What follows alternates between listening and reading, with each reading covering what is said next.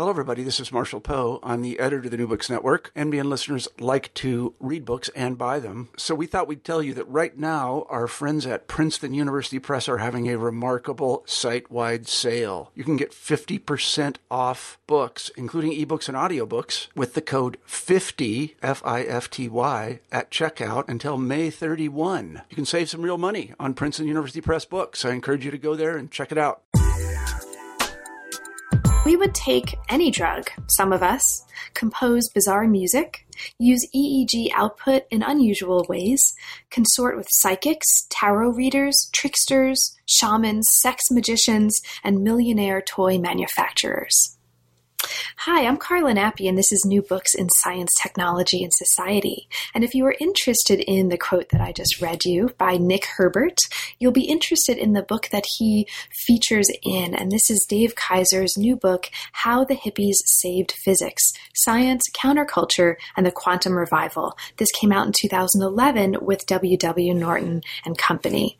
This is a fascinating book that is at the same time a really wonderful way of opening up a really crucial and perhaps understudied and underappreciated period in the history of physics, and is also a ripping good story and is a lot of fun to read. This is a lay in bed with with a glass of wine and some coffee and some potato chips and read it and turn the pages because it's that much fun and it's that engaging kind of a book. So the book takes us into the counterculture of the 1970s and looks at primarily, but not solely, a group of physicists working in that context that called themselves the Fundamental Physics Group, Physics F-Y-S-I-K-S. This is a really fabulously interesting group of people that includes all kinds of different personalities working on some really interesting theories that involve, if you are familiar with the history of physics, Bell's theorem. They involve things like the no cloning theorem. They involve the kinds of theories that ultimately wound up being foundational for developing some really practical applications that are really important politically, economically, and in terms of industry today, like encryption systems, among other things. They were also, some of them, working with parapsychologists like Uri Geller. They were taking some drugs. They were getting into fights. They were cursing each other out, making films. They were friends with each other. They're just a really fabulously interesting group of people. And so Kaiser's book not only introduces them as an ensemble of characters, but really respects and celebrates and allows us to understand and respect and celebrate the really important physical work that they were doing and integrates it into a story that's very much celebrating play, celebrating daydreaming, celebrating experimentation, and the kind of creativity that I think we need to celebrate more, not just in the history of science, but in the doing of academic work in general. So it was great fun. I hope that's obvious to read the book. And it was also a real pleasure to talk with Dave about it. So I hope you enjoy the conversation, and I hope you have a chance to read and also enjoy the book. Thanks for listening. I'm here today with David Kaiser to talk about his book, How the Hippies Saved Physics, Science, Counterculture, and the Quantum Revival. Welcome to New Books in Science, Technology, and Society, Dave, and thanks very, very much for making time to talk with me about a book that I really, really loved, and I am sure I am one among many people who's read this book who has loved it. So thank you, and welcome to the show. Well, Carla, thanks so much. I'm really just so delighted, and I'm looking forward to our conversation. I really appreciate it. So, Dave, could you start us off, as is traditional for the show, by saying a little bit about your background, and specifically, how did you decide to come to work in the history of physics? What brought you to the field? Sure. So, it is kind of fun to think back about about a bygone era. It's already historical. So, I was, I think perhaps like many of us in our beloved field, I was totally enamored of science as a kid. I mean, really like elementary, certainly through junior high and high school. And one of the ways that real sort of interest sort of took hold, or one of the things I loved to do, especially as a high school kid, was read just a lot of popular science books. And there were some, great classics. In fact, honestly, I remember some very fond memories of getting a bunch from my dad. They'd been these sort of inexpensive paperbacks from when he was a kid, from the 1950s. these so-called mentor classics, like 25 cents a copy, these great classics, fragile, fraying books that were just, really, I just loved these books. And books by people like, some of the great sort of scientist popularizers like George Gamow, who helped invent the Big Bang model, and Albert Einstein himself, and all these. I would just basically devour these things. It was also when I was sort of discovering this interest. It was, as I now know it in hindsight, I think it turned out to have been a real boom in popular science, especially popular physics publishing, at least in English, at least in the U.S., or maybe North America more broadly. So this was a time when some authors, so newer authors, were really avidly entering the genre. People like John Gribben and Paul Davies, and people who had a very advanced physics backgrounds, that in fact still work in physics as researchers, but had discovered a kind of flair for popular physics writing as well. So I would eat these things up. I loved them. One after the other, couldn't get enough. And so one of the things that, one aspect that I remember really enjoying about some of these books was the kind of human element. It was, I guess, about as well as I could have formed it at the time. Again, as like a high school kid, and the human element in a lot of these books often meant what I would now consider. I think many of us would consider kind of baldly hagiographic portraits of great men, right? But nonetheless, as a kid, I was totally entranced by these kind of heroic narratives of lonesome genius. So I got to college, as an undergraduate, already completely committed, like from the moment I stepped on campus, I wanted to be a physics major and learn more about this amazing stuff about, time, space, matter, quantum theory, relativity, things I'd gotten a little kind of nibble about in a very kind of qualitative way from these beloved books. And I already had this kind of interest in what I'll say, the kind of human element or the people behind the ideas, or something kind of not well formed like that. And I must say I had the enormous good fortune. I was an undergraduate at Dartmouth College in New Hampshire, and it still has a small liberal arts undergraduate college feel. There are doctoral programs, including in physics and other areas, but certainly my experience as an undergraduate there was an amazing focus on the undergraduates ourselves. And so I remember literally in my first week on campus before classes had started, I met someone who had become enormously influential to me, one of my real physics mentors, who at the time I guess must have been department head of our not very big physics department there at Dartmouth, a physicist named Joseph Harris. And Joe basically said to me, there are people who do this thing for a living.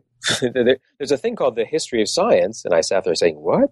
And he said, it's actually really cool. And it's not just about kind of crazy heroic stories. This was coming from, a senior, accomplished expert in general relativity. He'd been a postdoc under Werner Heisenberg. He was an older, guy, nearing, later stages of his career, even when I got to know him. And yet he was the one saying, yes, come into physics, and yes, you should be a physics major, and we'll do great stuff. And then he said, but if these other things are of interest, don't only take your physics courses. To his amazing credit, Joe really has remained a deep inspiration to me. And so it was another element of good fortune that Dartmouth already had on its faculty Rich Kremer, who became an enormously important mentor to me as an undergraduate. He was the historian of science in Hanover, New Hampshire, at least back in the day. And then my first year in college, Dartmouth had just hired Naomi Oreskes, fresh from her PhD. In fact, I always joke that Naomi had to fly back to Stanford to defend her dissertation, like midway through her first year of teaching. She was that fresh out of graduate school. And I was, a wide-eyed 18-year-old who had just been told there's this thing called the history of science. And then, in my backyard, we had two great, exciting historians of science, a stone's throw away because the campus is so small. And so I had a real encouragement, beyond encouragement, a real eye-opening encounter with this really, as I say, sort of beloved, soft-spoken, older theoretical physicist who had his own, deep respect and admiration for this thing called the history of science that wasn't just old physicist memoirs. It wasn't only sort of heroic tales. That Joe in fact was for many years a dues-paying member of the History of Science Society.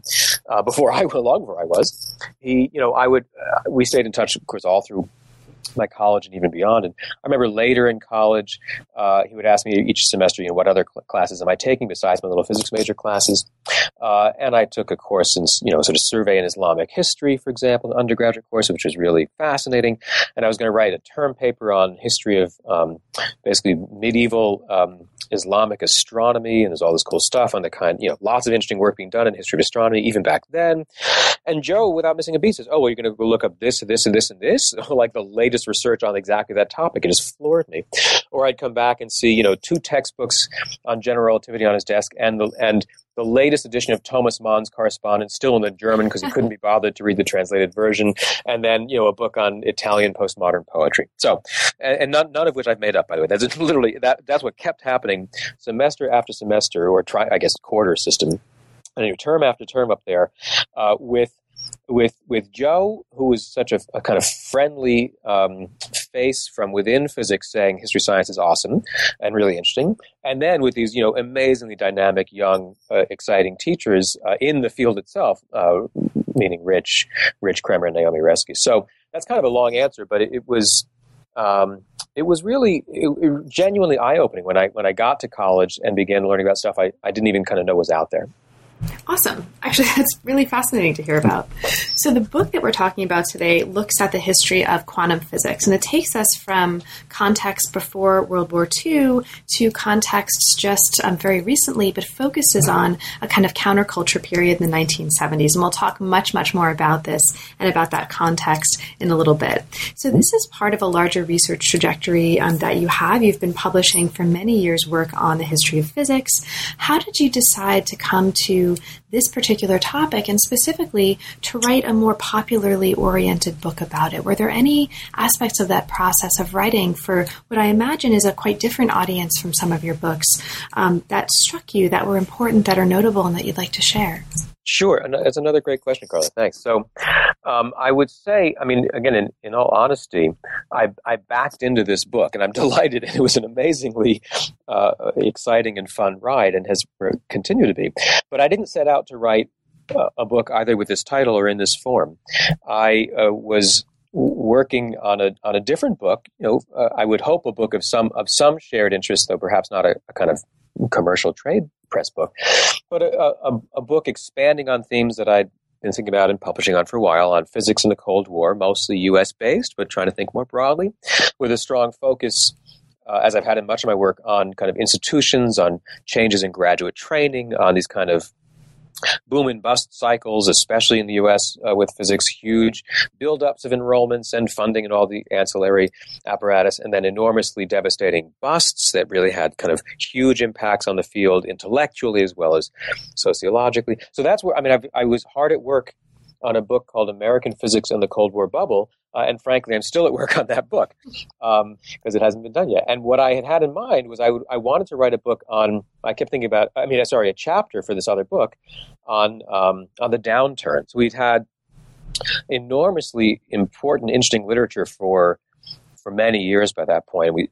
on the kind of boom years, on the early Cold War, maybe kind of mid-Cold War era of American science, and again, especially of physics. Think about the big science literature, where horizons were ever expanding and budgets were limitless, and as I've been especially interested to keep finding, enrollments were growing faster than ever before. It was this enormous sea change in American intellectual life and American higher education, and we knew a lot about that. And I had other things I wanted to say about the kind of runaway growth years of the kind of coming out of World War II and Sputnik and that kind of classic stuff.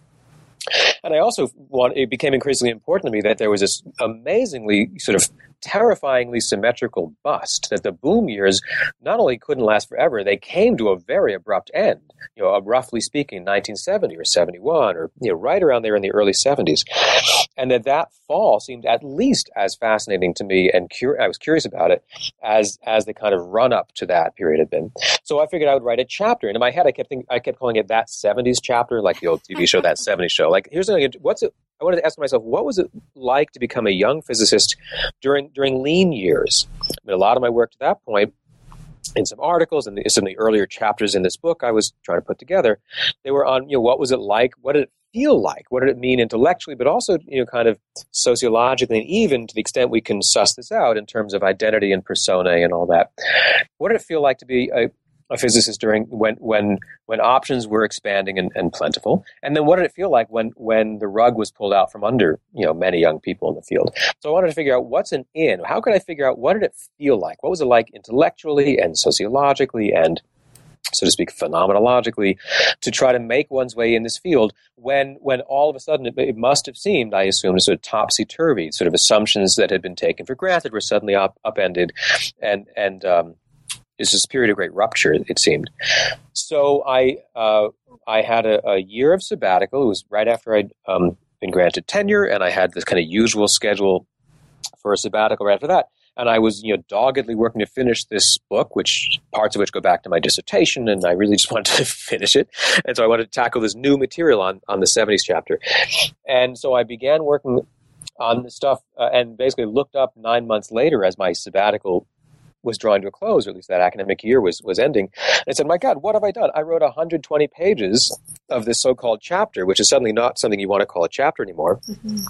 And by that point I could see the story was kind of pulling skew. It clearly grew immediately out of this larger Cold War book, epistemic changes, intellectual, political economy, all that stuff, on the boom and bust cycles and all the rest. But it wasn't that book. It certainly wasn't a chapter. And that threw me into a little bit of turmoil at first.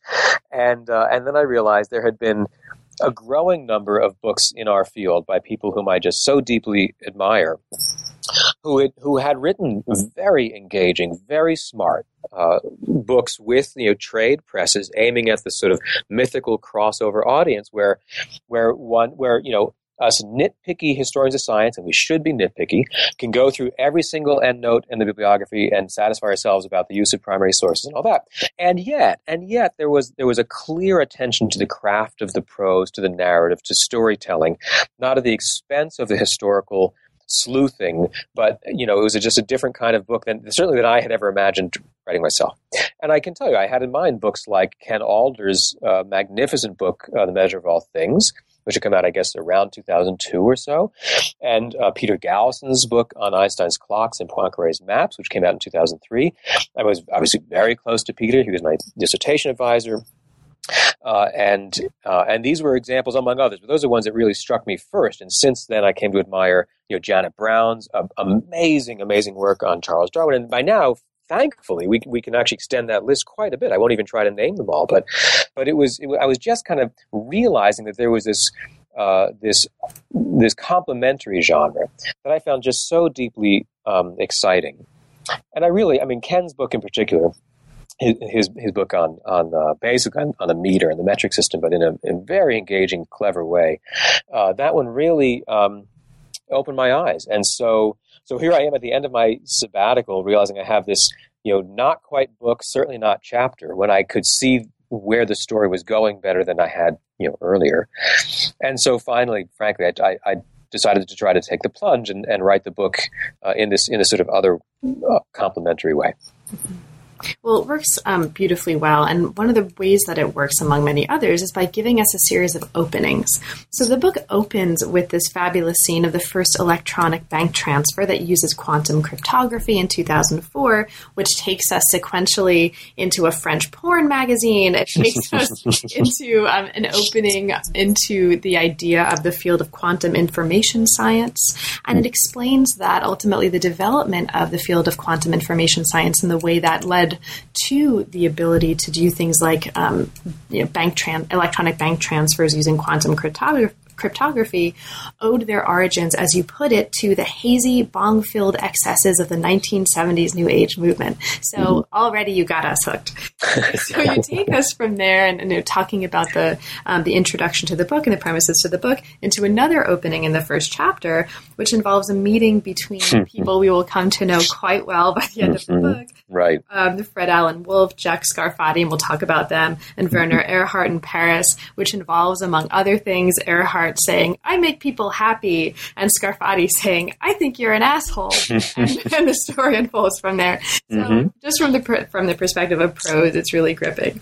So to understand kind of what brought about this meeting, who these guys are, and why this seemingly, what might on the surface seem to be a conflict, turns into a really fascinating and really sort of germinal story, we need to go back a little bit, and you take us back to contextualize this. World War II marked a transformation in what it looked like and what it meant and felt like to be a physicist. And we need to understand that before we can understand the, what changes afterwards and how the 1970s fit. So to start us off, can you talk a little bit about Einstein, Bohr, Heisenberg, Schrödinger before the war? What was the model of what a physicist was as a bearer of culture before the war that we need to understand the transformations that World War II brought? Sure, yeah. It's a great way in. And so in some sense, this was a way, frankly, for me to return to topics that had captivated me as a kid that helped bring me into the field of the history of science, was going back to an incredibly well-studied era in the history of science, especially in the history of physics. This, is often thought of as a kind of golden age of the first, say, quarter century of the 20th century, to put rough bounds on it, when much of what we would now recognize as so-called modern physics was being crafted by several people's hands, not a huge number. So it's we have a kind of large cast, ensemble cast account of that period, with a series of, colorful, larger-than-life personalities, like Albert Einstein, like Werner Heisenberg, like the very acerbic Wolfgang Pauli, and the retiring and sort of painfully shy British theorist Paul Dirac, and so on. I mean, we know those folks, and we know them both as historians, and I had met some of those characters as characters, even as a high school kid reading these kind of heroic books that I described earlier. Some of my earliest work in the history of physics was actually on the earliest debates over what became quantum mechanics and how various architects thought it should be interpreted, what it imply about the world, about these grand metaphysical challenges, the so-called Einstein-Bohr debate, and so on. So in some sense, that was a chance for me to return to some of my own favorite topics, so to speak, my roots in the field, and to really sit with and wonder about the kind of daily life as well as we might be able to get a sense for it at some remove. But what did it feel like to them? What did they think they were up to, say, in the 19-teens and say especially the 1920s? When the relevant community of quantum physicists was bounded, was modest in size, mostly accessible to each other by rail, by train. They would often have extended visits in each other's private homes, let alone in their kind of institutes and departments, and where it was a personal, face-to-face, and often explicitly philosophical endeavor. So it's not that these people weren't calculating. Of course, they thought the equations were incredibly important to get right, and they argued about terms in the equations at the level of mathematics, as we know in great detail. But that same group, most of members of that group, also thought it was their job, and it was what it meant to be a theoretical physicist in that era. To many, if not all, to many of those folks, that they also had to worry about what they themselves would call basically the philosophy or the interpretation of those equations, and that was not a task to slough off to outsource to someone else. And so we have these, again, mostly kind of heroic, perhaps a bit romanticized stories that nonetheless have come down over the century almost, of these late night, sort of not so much late night bull sessions, but late night, fiery debates between these off-scale intellects, and then one goes to sleep thinking he won, scored some good points, and then the next one wakes up the next morning with a smile on his face because he thought of a great counterexample. I mean, this kind of giddy level of engagement with this new and philosophically befuddling topic of quantum theory. And as you say, they many of them consider themselves their job to be these Kulturträger, to be a bearer of culture, certainly not merely a technician. That would have been horribly offensive to them to think. And not only a philosopher or philologist or other kind of, sort of humanistically inclined scholar, but that they were not that it was part of their job to think about the kind of what does it all mean questions. And again, a lot of that I first learned and absorbed from the amazing writings of Gerald Holton, which I began encountering, even as an undergraduate. I mean, I didn't invent that. That's sort of beautifully rendered material from generations of historians of physics that I enjoyed sort of getting back into. So that's right. So there was that moment in time. Now that it hadn't always been that way. In fact, the job, the sort of notion of someone whose job could be theoretical physicist, that obviously has a history that had been emerging not too much before the time period we've just been talking about. Many scholars would date it to, over the course of the 19th century and really tilted toward the later 19th century. And so the job itself is new, and these folks, sort of second or maybe third generation practitioners like Einstein, Bohr, and then their younger colleagues, were as much concerned as what their job is meant to be, what's their role in science, as they were with equations or interpretations. So there's a history to what it means to be a theorist. And then as you remind us that, that's not stable. I mean, no historian would expect this to be unchanging. And then we come to these incredibly, jarring disruptions, which again have been immensely well studied by our whole community and beyond, of mobilizing for World War II and then the aftermath. And so that it really feels like, someone's just turned the page to a different book when we think about the sort of tales of crafting quantum theory in Copenhagen with Niels Bohr and taking strolls around the garden. I mean, that type of notion, and then we come to whether it's again overly sort of heroic narratives of life at Los Alamos or any number of these just dozens and dozens, ultimately hundreds of or thousands of gadgeteering of defense projects during the war for physicists in many, many parts of the world. And we seem to have a huge literature in particular on the U.S. or the Allied efforts. So, and again, that's stuff that many of my dear mentors and colleagues have been writing about for a long time, and I have interest in that too. So there was a literature there, and I had my own little, my takes on that. That was not new ground, but it was really fascinating for me to sit with each of those bodies of literature that our colleagues had worked so lovingly to render, and to say, well, something's going on here, and then to wonder in the context of this original book project that I'm still working on, when we look at what's it like to become a young physicist, how does this impact training or assumptions about what it is to be a physicist, and how are those being refashioned in dramatically shifting political and cultural and institutional settings. Anyway, that seemed like a contrast worth really sitting with. And then the 70s stuff was not so much de novo. Many of the folks whom you mentioned, like Jack Sarfati and like Fred Alan Wolf, they had known about at least the kind of heroic tales of the Einstein and Bohr and Heisenberg age as well. And they said, isn't it time to return to, not to invent something brand new, but can't we recover some of that earlier spirit from a very productive era of quantum physics from before World War II?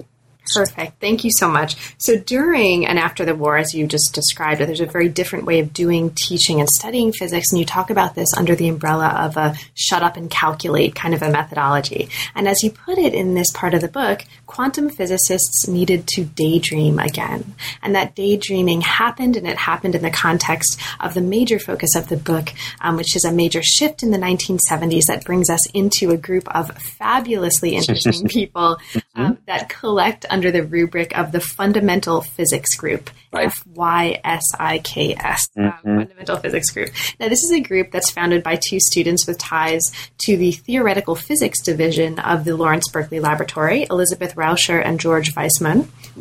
And it features many people and they kind of engage with many people that listeners may be familiar with, for example, by running into or purchasing books on their bookshelves or their parents' bookshelves, like the Tao of Physics, like the Dancing Woolly Masters, and we'll get to this. Right. But it features two of the people that you just mentioned and that we started off with, Fred Alan Wolf and Jack Sarfati. I think it's a great way into this to maybe start off by introducing them. I mean, you call them a kind of odd couple. They make a film together, and they're fabulously interesting. So if you wouldn't mind, could you introduce us to the Fundamental Physics Group by introducing these two guys? Sure. Wolf and Jack Sarfati. Who are they, and what are they doing at the point that this group is being formed? Yeah, no, that's great. And so one thing once I kind of got, so to speak, up to speed with the narrative, I mean, I did try to make this, it was very helpful to me, frankly, as an historian and while thinking about kind of description and prose, to have, again, a kind of ensemble cast where they're on the order of 10 or 8 or 10 main members of this group who found each other, and they very playfully called themselves the fundamental physics group, and they misspelled physics. I always say, physicists have never learned how to spell. They were playful. They didn't take themselves too seriously. And so certainly two kind of central core figures in those developments are, just as you say, Fred Alan Wolf and Jack Sarfati. So like almost all the other members of the group, it was certainly true for each of them. They had, grown up in the field and in life during that kind of post-Sputnik boom. They were members of that generation who were told, everyone should be studying physics, and there were enormous incentives and fellowships and opportunities to study physics and more jobs than students.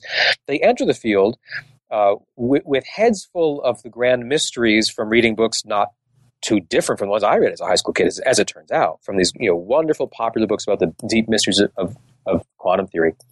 But then they entered the field during this exponentially increasing, humongous buildup of this sort of training program. And so by that point, as I've documented, a bit in this book and in greater detail in other places, the kind of deep philosophical or metaphysical questions about these sets of equations that had already been kind of bled out of the standard curricula for American, especially American physicists coming out of World War II, partly, not entirely, but partly under the pressure of this runaway sort of expansion enrollments leaping without bounds. So Fred and Jack went into the field with heads full of the grand paradoxes of uncertainty principle and, the kind of special relativity, thought experiments that lots of kids get excited about. And then they were very talented. They went to very good programs and very well trained, but they didn't get any of that stuff in their kind of formal training. And then they had the misfortune of basically finishing when the bottom fell out. Now, those two were a little older, or at least a little further in their careers than some of the others. So they actually had gotten jobs after their PhDs, faculty jobs. In fact, they both were at what became San Jose State University. It might have still been San Jose State College at the time. They both had tenure-track faculty jobs. They had come up through the ranks after their PhDs. Most of the other members of this group were more caught off guard, and they were finishing closer to when the bust happened, when the job market just deflated so rapidly. So many of the others had a similar experience in terms of being excited about the big questions of physics, going to very, very exclusive top PhD programs throughout North America for their PhDs in physics, and then having the misfortune of coming out sort of at the wrong place at the wrong time through no one's fault. That's just the field had gone through this lurching change while they were basically wrapping up their dissertations. So Fred and Jack met when they were both briefly on the faculty at San Jose, and they hit it off, and I guess they must have realized they had these shared interests. For a while, they were roommates. I think they each had gone through breakups, and they moved in to share on, save on rent. It was a lot like the kind of Odd Couple kind of TV show. And like you say, they were playful. They would make these sort of student films together on old home movie cameras that are like just crazy, and they were clearly having fun on the beaches, in California. And then, again, through sort of happenstance, through quirks and accidents of history, they happened to meet up with this fellow Werner Erhard, as I described in one of the early scenes. They detach from the university. Most of those never had that shot in the university, which they had certainly wanted. They were hoping for what seemed like the normal thing to do for people in their field, get a faculty job at a good university. These two folks had that, and they actually chose to leave it because they felt so frustrated by the lack of resources.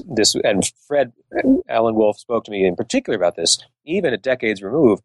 The so-called Reagan Revolution, when Ronald Reagan became governor of the state of California, long before he became president of the United States. And at least, certainly to Fred's mind, and obviously not only to Fred's, there was a wave of these sort of huge, wrenching budget cuts and shifts in priority that were felt especially in higher education, state universities and state colleges. So these folks thought that, the apple was rotten. They'd been primed for this thing, and it just wasn't at all what they had in mind. And they're kind of eyes were being opened to, lots and lots of curious, weird ideas. So they chose to leave that maybe more familiar terrain. The others, so to speak, never quite got into it. Mm-hmm. Now, they're part of this group called the Fundamental Physics Group. And so you talk about the nature of this group's meetings. You also say, and this is what brings about the title, or this is the claim from which the title derives, the Fundamental Physics Group saved physics. And this is a reference to Thomas Cahill's How the Irish Saved Civilization. You talk about this in the beginning of the book. Mm-hmm. So you mentioned that they saved physics in 3 ways. And so for the rest of our conversation, we're going to take a look at each of those ways in turn, because they open up larger aspects of this really fascinating, not just story, but conglomeration, instead of intersecting and entangled stories. So the first way you say they saved physics is that they saved it by style or method. They opened up a space for a kind of philosophical reflection and speculation that, as we just briefly talked about earlier, had fallen out of physics in the war and in the immediate post-war period. So one of the things that brought them to this kind of speculative mode of doing physics was an interest in parapsychological or psi phenomena. They were fascinated with the work of Uri Geller. Many of them were working on ways of bringing together how to think about consciousness playing a role in quantum mechanics, and so on. So can you talk a little bit about maybe the most exciting for you aspects of this set of endeavors in which they were exploring parapsychological phenomena? What's maybe the aspect of that that's most striking to you about this larger frame? Yeah, so actually two separate notions. You asked for one, I'll give you 2. So two different ideas that I think that come to mind. One, and this is really as I then tried to structure the main part of the book, is seeing how these folks were frankly very creative and very, we might say, entrepreneurial, or at least opportunistic, not meant in a negative way. That they were finishing, as I say, grad school at just the wrong time. Resources were totally different than what was the norm not too long before, and they carved out they basically made a kind of parallel universe for themselves. And what does that mean? That means you need places to meet. You need at least some modest amount of funds. You need some kind of research support. You need some way to communicate your findings. Or you need something. So it's not just a bunch of folks meeting in a room and then, amusing themselves before they go break for pizza. They wanted something like an infrastructure, even though it was not going to be the kind of traditional one or the one that might have been expected. So part of what I found fascinating is just, frankly, how successful they were, at least for, several years. We can argue about success or failure in the longevity of what they carved out. But, they were, as far as I could tell, from thousands of pages of informal notes and correspondence and letters from the time, as well as being able to talk with them. This is recent history. They're all alive. I was able to talk with them. They were quite generous with their time. So from a variety of types of sources then and now, they clearly seem to have been having a lot of fun, first of all, in sort of what might have been very depressing or at least, uncertain times for young scientists. They were playful, and they were deeply curious, sometimes a little nutty, but they didn't always take themselves too seriously. They could be a little nutty. You could afford that, but also disciplined. They'd done their PhDs at really top programs. They knew how to calculate. They had published in the mainstream journals along their training, along the way. And they were just sort of creative and, again, entrepreneurial in hitting up alternate ways to, get at least a little cash flowing, have a place to keep meeting, spread the word in a variety of settings.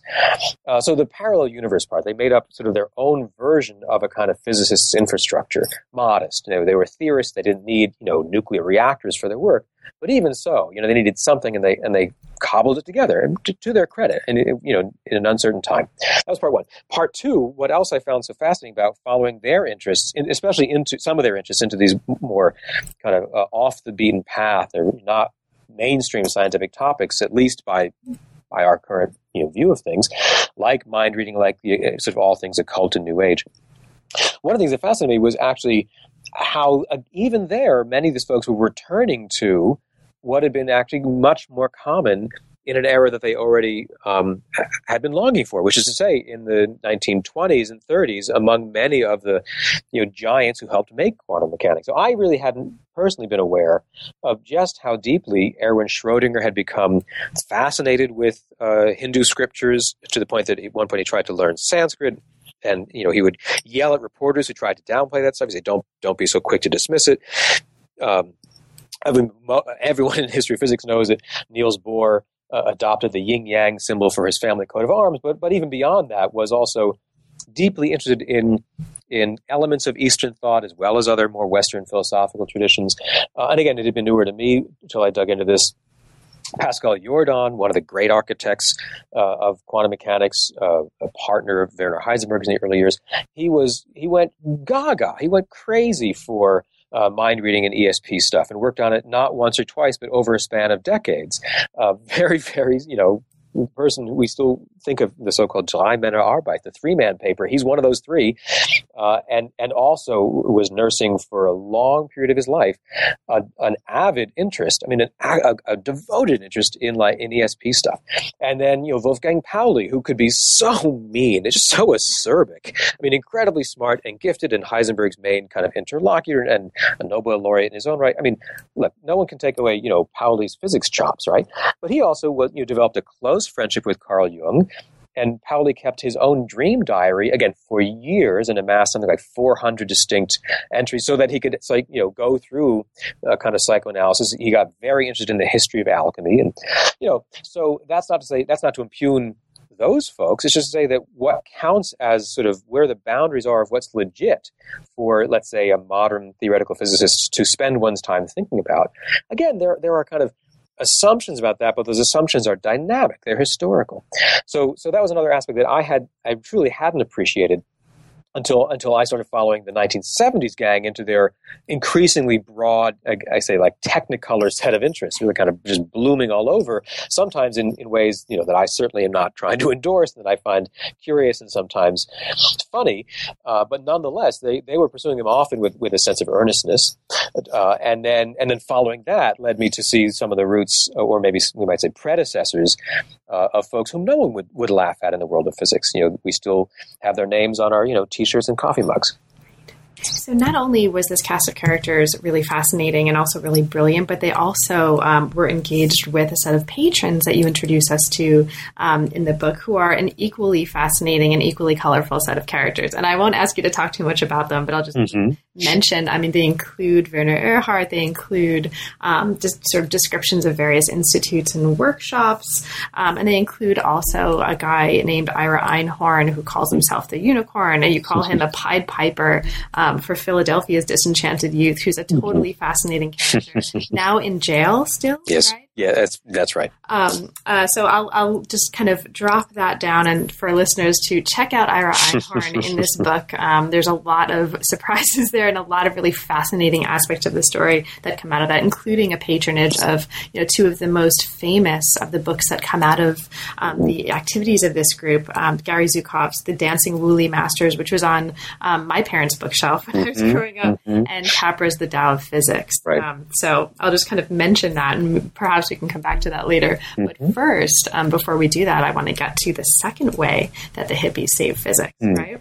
Because this brings us into one of the beautiful things about this book, which is the clarity and the just concision with which you're describing some what can be very difficult physical concepts to understand. So I want to give us an opportunity to talk about that a little bit, because it's a really important part of the book. So the second way, as you put it in the beginning of the book, that they saved physics is that they latched onto and really rescued from a kind of obscurity a topic known as Bell's theorem. Now, Bell's theorem is bound up with transformations in how physicists understood the concept of locality, how they understood what Einstein kind of huffily called spooky actions at a distance, and this is all bound up into this theory that was recovered and used and explored and celebrated by the physicists that you talk about in the 70s. So can you take us into this part of the story by explaining for listeners what is Bell's theorem and what's so important about that that we need to understand the engagement that our physicists had with it in this period? Yeah, and I should also say Bell's theorem in particular, much like the sort of broader history of physics and all that we talked about, that was one of those things that had really just absolutely captured me as an undergraduate, as a physics student. I mean, I was mesmerized by that notion, which by the time I was a student had begun to just begin to make it into, sort of standard curricula. And as I now know, looking back, that was hadn't always been that way. And so there were textbooks that I could explore this further, and other monographs that I could find in the great library there in college. And then in graduate school, one of the experiments I had to do, they made all the theoretical physics grad students do one semester of undergraduate lab, and it almost killed me. It was horrible. Little known story that Michael Gordon, my dear friend in history science, was actually my lab partner in that. So you can imagine the blind leading the blind. Anyway, but Michael and I actually redid. By that point, it was like a student level experiment to do a benchtop version, very much like what John Clauser, whom I write about, had done way ahead of his time, the first ever to do a laboratory test of Bell's theorem. So I had just been, Bell's theorem had captured me young, and still has a hold of me as one of those examples that's sort of quintessentially how quantum mechanics just seems to be stubbornly different than either many of our kind of common intuitions or then by what we tend to call classical physics. And by now, that's a totally uncontroversial statement, and physicists will trip over themselves to tell you how important they think Bell's theorem is. But so it was all the more remarkable when I began looking back at this, how long that took for physicists to notice it at all, to form any opinion, or even to know the paper had come out, first published in 1964, just 50 years ago now, or to accord it any respect, to say that that's actually real physics. That's a legitimate topic for card-carrying physicists to care about, even though now some of the early pioneers on that work, like John Clauser and some of the others, are rumored to be, in the running for a Nobel Prize. Tastes have changed. I'll put it that way. And so that's another kind of more specific version of this other through line. How do we go from where we are today, where every physicist in the universe, at least all the ones on Earth that I have ever heard or seen, will agree that whether they think Bell's theorem is the last word or not, they agree we have to grapple with that. It's in all the textbooks now since basically the 1990s. We have to sit with this. There's this very specific notion of quantum entanglement or Bell's theorem, and yet. It took a long time for that to enter anything like, the mainstream, or really even be a subject of kind of respect or attention from the world's physicists. So how'd that happen? And that is, as you say, the sort of second, more specific way in that I was curious about this group called the Fundamental Physics Group that we've been talking about. They were, we can do all these sort of database citation analyses now. We can see who in the universe published on Bell's theorem over in any given year, chart it year by year. We can do these kind of quantitative data surveys now, thanks to online resources. So one of the things I did was look up every single article that cited Bell's papers, which is, clumsy. I'm not going to say that's the final answer, but it's certainly revealing of larger patterns. And when you go through and ask, well, when was it being studied? Why are these long years of silence when no one in the whole world cites it even once? And then when it does start getting cited, who are the people writing those papers? Who are the people engaging with this topic in print? And overwhelmingly, if you look at the physicists based in the U.S., which is the largest fraction of all these authors, the U.S. physics community was enormous by that time, the largest fraction of that group were this, sort of ragtag, underemployed folks who had PhDs in the field, and yet most of them not sort of regular or stable jobs. So the Fundamental Physics Group were the early adopters. They had sort of cornered the market, so to speak, on Bell's theorem, and they were the ones engaging with it in print at a time long before it became common. And they were doing so sometimes with extraordinary skill. And again, John Clauser, who was a charter member of this group, really was and remains, in my judgment, just a wizard in the laboratory. He was the one real devoted experimental physicist in the group, and put this on the map and got absolutely no real tangible credit for it for a long time. He never got an academic job. There's correspondence that I cite in the book and other people have found, and that John himself kindly shared with me from his own files. He wouldn't just get rejected from jobs. Department heads would say, that's not physics. Mm-hmm. They wouldn't say he's a bad experimentalist. They'd say he has great skill, but his topic is not physics. Right? That's the level of sort of black and white as it seemed to many leaders at the time. So Clauser is way ahead of the curve, and then many of these other of the more theoretically inclined physicists, again, were no slouches when it came to calculation. I mean, they had done their PhDs, they knew how to use the machinery, the theoretical machinery of quantum mechanics. And earlier than most, they were turning their attention to the hard calculations that would be kind of follow-on effects to further explore the intellectual consequences of Bell's theorem. And that just grabbed me because personally I'd been so fascinated by that topic, myself. So, David, for listeners who have no idea what Bell's theorem is, can you super succinctly or maybe briefly explain, like, what is Bell's theorem? What is that set of ideas, especially for listeners who've never heard of this before? Right. Sure. So don't time me. I'll try to be brief. Look, I never tire of talking about it. I love the topic because it is so juicy. Uh-huh. So in brief, best I can say, with Bell's theorem quantifies, and that was part of the genius of John Bell, it quantifies just how much as he showed, unavoidable predictions of quantum theory, the essential predictions from quantum theory, how much those differ from other more sort of classically minded intuitions about how the world should work. And so, one classic way to force that issue, which Bell developed from earlier versions of thought experiments, and he tweaked them in clever ways, going back to Einstein himself, in fact, was to imagine some source of particles. It could be a radioactive source, or even just sort of regular atoms that can spit out pairs of little beams of light, little photons of light in opposite directions. And a physicist could have a detector aimed at one of those particles, let's call it particle A, and that physicist can choose to measure some property of that particle. And there's nothing fancy or weird there. That was already routine stuff. If it's an electron, she might say, well, what's the spin, the angular momentum of an electron along the z direction? If it's a photon, she might say, what's the polarization? But that part wasn't weird. She has a box, and she can choose to measure something about that particle and zooming her way. Meanwhile, she has a partner physicist with an identical detector that's now aimed at particle B, at this sort of twin or partner particle that had come out from the common source. And that physicist can choose to make measurements of the same kinds of properties. And what was so weird, I mean, really weird, and that Bell showed was unavoidable if quantum mechanics were true, that was an if, but what's a necessary consequence of quantum theory is that those measurements, though they seemingly are conducted independently, even the choice of what to measure, that the outcomes of those measurements will line up with each other more often, quantitatively more often, than could ever be accounted for if we assume those particles behave, frankly, the way that Albert Einstein sort of had wanted them to behave, or that many, many physicists had assumed they should behave. The assumption that those particles had on their own independent and complete sets of properties, like spin along the z direction or polarization along this axis. The assumption those particles even had a given fixed property on their own prior to measurement leads to empirically measurable quantitative differences from the predictions of quantum theory. So, and that's why Einstein had seen this as a possibility and wanted to avoid it. And that's why he huffed, this is like telepathy, which was not meant to be, praised. And he said it's spooky action at a distance. That's bad, right? From what we know about relativity and all the rest. Nothing's supposed to be able to influence something else faster than the speed of light. And this looks, even to John Bell himself when he first wrote about it, it looks like an instantaneous influence. Something is somehow coordinating the outcomes of these events, even if they're arbitrarily far apart. That wasn't very brief, but that's my best shot at it. No, that's awesome. Good. That's awesome. And you also, you cite another way of describing this in the book, too, that I just want to mention for listeners, because it's awesome and I love it, and it involves Cambridge and bars and whiskey. Yes. That I love. Yes. Two Cambridges, in fact. Cambridges, right. Right. So you mentioned that another way of thinking about this is if you have two twins, right? And one goes into a bar in Cambridge, Massachusetts, and one goes into a bar in Cambridge, England, and each one of them is going to order either a whiskey or a beer.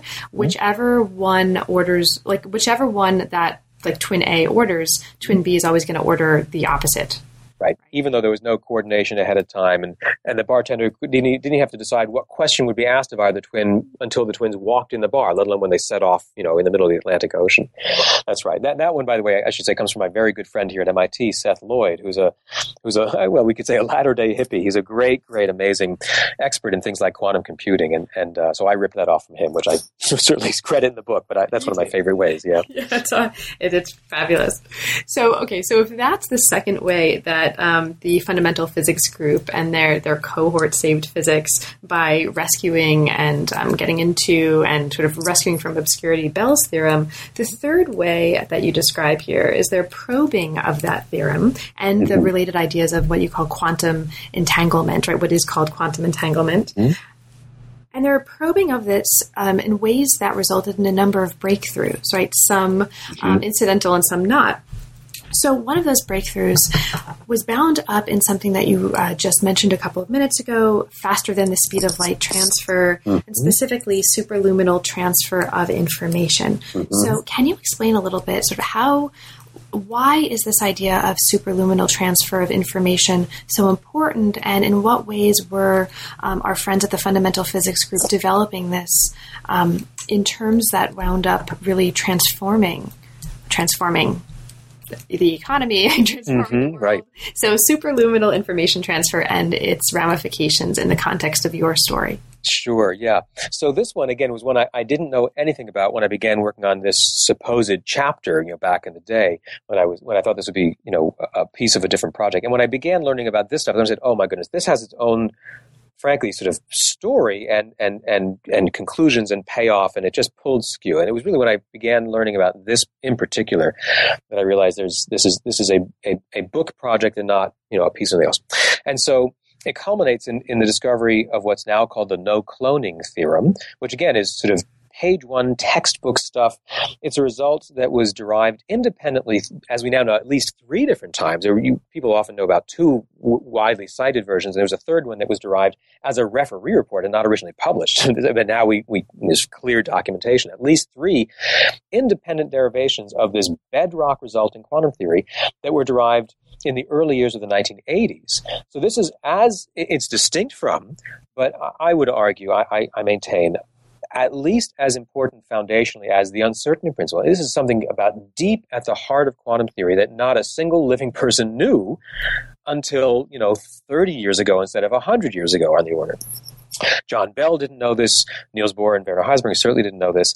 And this came out of very, very specific, and I think actually really fun to document, upwards, downwards, and sideways, from very specific interactions between members of this group, this ragtag group, and a few other physicists who were kind of accidentally and belatedly connected to them through some of these sort of funny underground networks and preprints and all the stuff that I also try to describe. And so, what were the stakes of what becomes known as the no-cloning theorem? Many members of this fundamental physics group realize that if Bell's theorem, first of all, is important, which they've immediately cottoned onto, and if it's taken at face value, as even some of John Bell's own kind of comments at least seem to suggest or leave open, it looked like quantum theory was on a complete collision course with relativity. And that might not matter to someone who studies biology, but I mean, to a kid like me who grew up reading, popular physics books, if you're breathing modern physics and then that's bad news, right? That's like saying that this amazing, beautiful, crystalline architecture of modern physics, has no foundation. At least that's what the stakes appeared to, certainly to folks, to the folks I was writing about in the 70s, and I think they were right about that, to see the stakes so high. It looked very much like if there was instantaneous action at a distance, if there were, then how could that possibly be squared with an equally, kind of important element of on which so much physics had been built, of Einstein's relativity, which presumes that the speed of light is an upper bound on anything like sort of forces or influence or communication ever traveling. Instantaneous, a speed of infinity is a lot bigger than the speed of light. It's infinitely bigger. So that looked like a real problem. And so so members of this group latched on to that joint, that sort of weak joint in these 2 otherwise, beautiful kind of palaces or structures of modern physics. And they just hammered away in their kind of late afternoon, Friday afternoon kind of jam sessions, among other topics. So that was when they came back to year after year and really with gusto and creativity, with a series of kind of escalatingly clever thought experiments and sort of devices. At one point, Jack Sephardi even began the process of filing for a patent. He thought he really could, signal faster than light, relativity be damned, and then that unraveled because people realized there was a tricky way that would not let that work, and that would just barely preserve this kind of uneasy truce between quantum theory and relativity. And then Nick Herbert, another central and very colorful member of this group, who's throughout the whole book, he continues that. He sort of corrects the loophole from the first versions and starts making actually a few generations of iterations of clever kind of modified versions of that, trying to really force the issue that if Bell's theorem holds up, and by that point they knew John Clauser well, who was a member of their group, they knew there was amazingly important experimental evidence that Bell's theorem wasn't going away. Quantum entanglement seemed to be realizable in the world, in the lab, not just on their notepads. And they all certainly knew all about relativity. So Nick and Jack and some of the other members of the group would just hammer at that and say, where's this going to give? And that's what their sort of provocations. They're clever and disciplined and playful. Instigations and provocations sort of accidentally made their way, partly through a weird little journal that had just recently been founded called Foundations of Physics, partly through these sort of underground mimeographed preprint networks. And so all three derivations of what's now called the no cloning theorem were immediate and direct responses to those thought experiments, to those provocations. So that's one where I got really much more excited. And I should say, maybe here's a good point to jump in, and maybe you're going to ask about it anyway. The title of the book is really meant to be tongue in cheek, and I tried to sort of express that in the intro. Mm-hmm. Not all my readers seem to have gathered that, but I mean. So I don't think any group of 8 people could save a whole discipline. I don't think Richard Feynman and John Wheeler could save. I mean, that's not what the book's really meant to be about. Nonetheless, I think this group of colorful and creative and sometimes infuriating, or at least charismatic people, I think they had a genuine intellectual legacy on physicists' own terms, let alone what else they might have been up to, what we might love or find curious. But even on physicists, when we sort of narrow metrics of credit, these folks had really done something, and they'd really played an amazingly immediate, specific, contributory role. Something that literally we now take for granted, that industries are literally being built on the top of, and that is on in the opening of our next generation textbooks. And those folks, frankly, had been written out. So it's not that I try to do history science to salvage credit for the forgotten and the downtrodden. I don't think that's what this book is about either. And I don't think it's because they saved physics in any literal way, but there was something going on there. And it wasn't only cutesy 70s, stories of a bygone era. There was a passion and an intellectual stakes, and there were contributions, which is different from saving a whole field. But there was something that stuck, and that really captured me. I didn't know any of that before I started working on this project. And some of those sort of outcomes were really transformative, right? Practically. So you talk about the ways that this work on the no cloning theorem, or the idea that when you try to copy a quantum state, you necessarily change it, results in sort of an encryption system transformations. Mm-hmm. Exactly. Encryption and stuff. So we're talking about really important practical transformations that came out of this really wonderfully brilliant and also very playful group that you're studying. And definitely, I think, yes, absolutely. The title reads, I think, is tongue-in-cheek. Yes, I hope so. I think it does. I think it's one of the really wonderful ways that the form of the book really kind of brings the content to life and parallels the content in a really wonderful way, that so many of the people that you're talking about and writing about were playing with titles, mm-hmm. right? We're sort of... Yes, that's right. We're having fun and being humorous with mm-hmm. the very serious work that they're doing at the same time. And I think, I can't imagine not reading the title in that same kind of spirit of playfulness and cleverness and humor. And that's one of the beautiful things about the book from page to page, is also how much fun you seem to have had, and how fun it is to read, as well as being a really wonderful and really important story in the history of science. So thank you, Dave.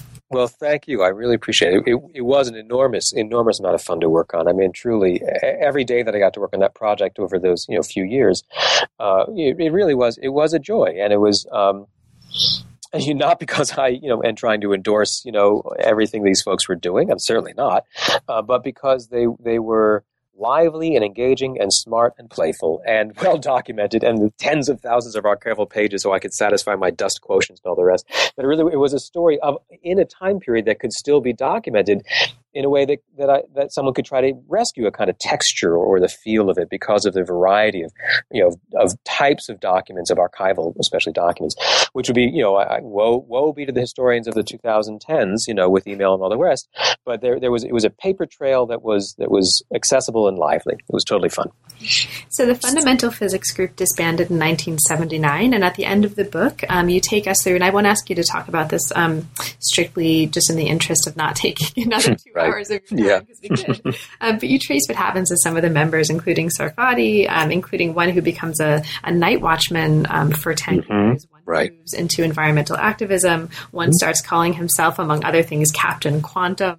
Yes. And two become self-employed entrepreneurs. And then you take us also into a reunion that many of them gathered to celebrate in the 1990s. And then finally take us into some of the new efforts that have been launched since our fundamental physics group friends disbanded the group. And that includes different institutes in Toronto and beyond. And you introduce us to this wonderful surfer physicist.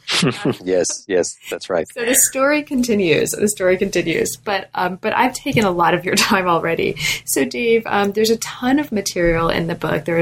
Including stories, really lovely descriptions of theories that make things really, really understandable. Just a ton of material that we didn't have a chance to talk about. Is there anything in particular about the book that we didn't mention, but that you'd like to bring up, perhaps especially for listeners who haven't yet had a chance to read it? Well, one thing, Carl, and I really appreciate your comments about the book, because that was something that was newer to me, frankly. Very well, new, not newer. It was new to me to try to write in a mode that would hopefully, be engaging. I mean, there are many ways to be engaging, and as professional scholars in history, I think we develop a wide latitude for what the kinds of prose that we can nonetheless find totally captivating. But we're strange that way, and so it was a great kind of intellectual adventure for me to try to, frankly, learn or practice writing, in a different mode, not entirely different, but to emphasize things differently. And on that score, I have to say, I had a remarkably gifted and generous editor at the press, Angela Fonda-Lipper, who recently retired. But I can't stress enough how much, a really, really gifted, seasoned editor helps too. And she helped just think about things that I hadn't been aware of, like, we might call it characterization or emplotment, or set up a little nibble here so you can come back to it there. And it all makes sense when someone explains it to you. It certainly did to me. But those are not things that I had practiced in graduate school. And once Angela helped open my eyes to that, I could see these other books I admired doing that as well. Like I say, like Ken Alder or Janet Brown or Peter Gallus, or many of us who are professional historians of science who've also written these kinds of books. So nothing groundbreaking there either, but it was something that I enjoyed thinking through as a challenge of narrative, as well as getting the footnotes right, which was of course very important to me. And another project, maybe just briefly to say, what I had hoped I might be able to do with this book, and a reason to take the gamble and write it in a slightly different way, is that my own students in physics here at MIT, and even when I was a student, we don't know a lot of this stuff. We don't, and not just about Jack Sarfati or Nick Herbert. Most physicists these days, most kids these days, don't know about the once totally great central, lauded physicists and some of their struggles with this material, like John Wheeler, like Eugene Wigner. They don't know that not that long ago, 50 years ago, 30 years ago, not 100 years ago, some physicists, some leading, Nobel quality physicists, also thought very, very deeply about the foundations of quantum theory. It wasn't only in the bygone era, or only by kind of fringe or marginal folks. So I thought if I could try to resuscitate not their positions, I don't think Eugene Wigner was right about quantum theory in some instances, but resuscitate a sense that really was a legit thing to do, and that smart people took it seriously, and indeed now many, many smart people in the field do again today. But that we've lost a sense of the pleasures of not daydreaming per se, but the pleasures of speculating. Mm-hmm. And to find a kind of balance, even sort of qua physicists, let alone as educated people interested in modern science more broadly, but that it's okay to have a kind of balance between the kind of way wacky out there stuff and the kind of disciplined, rigorous, often sort of quantitative approach. And so there was a way to try to say, lots of people thought this was important, and I do too. I guess that was part of the goal. And so do I. I can get on board that train too. Excellent. So, Dave, now that the book is out, and congratulations on the book, it's fabulous. As I'm sure, I'm one of many, many people who really want to celebrate this book. But what's next for you? You've mentioned working on the project that originally gave birth to this book. But are you mostly spending time on that? Do you want to talk a little bit more about that? And if not, are there any other projects right now you're working on that are inspiring you? Yeah, there's a couple. My rate of progress has dramatically slowed with administrative things and all the rest. But there are three different books that I'm nibbling away at. I mean, they're all in various stages of not being done. The one that we've talked about, this American Physics and the Cold War Bubble, which is dear to my heart and which really drove a lot of the larger framing questions and themes that helped me structure this other book. And I have file cabinets full of stuff that I am eager to get my head back into. And that one's frankly closest to completion in terms of just page count and draft and where I think I want it to go. There's another one that I've really enjoyed getting my head into, and that's much less far along, but really fun. I think really fun, and I've been thinking about is a political history of gravity. And that's meant to be a playful title. I'm not sure what the final title will be. I'm sure some publisher will ask me to put the word Einstein in the title. But the idea is to look at Einstein's, really, I truly mean glorious intellectual achievement of general relativity, the kind of capstone in many ways of much of his work. And that it's about to turn 100 years old. I mean, that it's had a long, rich history.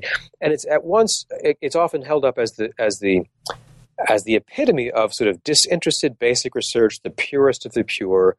We historians might wonder about how helpful those kinds of labels are, but we can find many examples of general relativity held up as the ultimate in basic pure science. It's not like nuclear physics, some might say, where that's clearly wrapped up with the state of the world and geopolitics, or electronics or other fields that had itself evident practical application. And yet what I've been really amazed by as I dig into it, that at every turn from it, when Einstein was finishing up the equations, which he wound up completing in the form we now recognize, in the midst of World War I, which affected where he could travel, who he could send postcards to, who could send or receive the journals in which his work was appearing. The state of certainly Europe and beyond was in a dramatic state as Einstein was finishing his work. And then we go through and it's sort of at every turn, it twists and turns throughout the whole century, this seemingly aloof and esoteric and literally otherworldly material of general relativity has been grounded, has been often constituted by very specific worldly, geopolitical and often even military or defense-oriented projects and priorities. So it's been really fun for me to try to piece that out. And that would be a kind of century or most of a century-long story that goes from place to place, as opposed to the Hippies book, which is a much more bounded chronological frame and then follows one group through their antics or through their endeavors. So that's what I've actually I love it, and I've gotten some chapters done, and I look forward to doing more. And then a nice compliment with that actually is I've been able to team up with another one of my really beloved mentors in physics, Alan Guth, who's here at MIT, conveniently enough. And we have a great group of physics students with whom we do physics research. They like history science, but they're publishing in early universe inflation and all the rest, which is a subject I'd studied with Alan.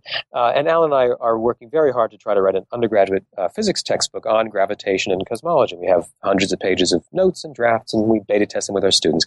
So I'm sort of trying to get these two different books on gravity, kind of wrestle with each of them, and it's actually been really fun to try to toggle back and forth because they clearly go together, and yet they play out on the page, so very, very differently. So it's fun.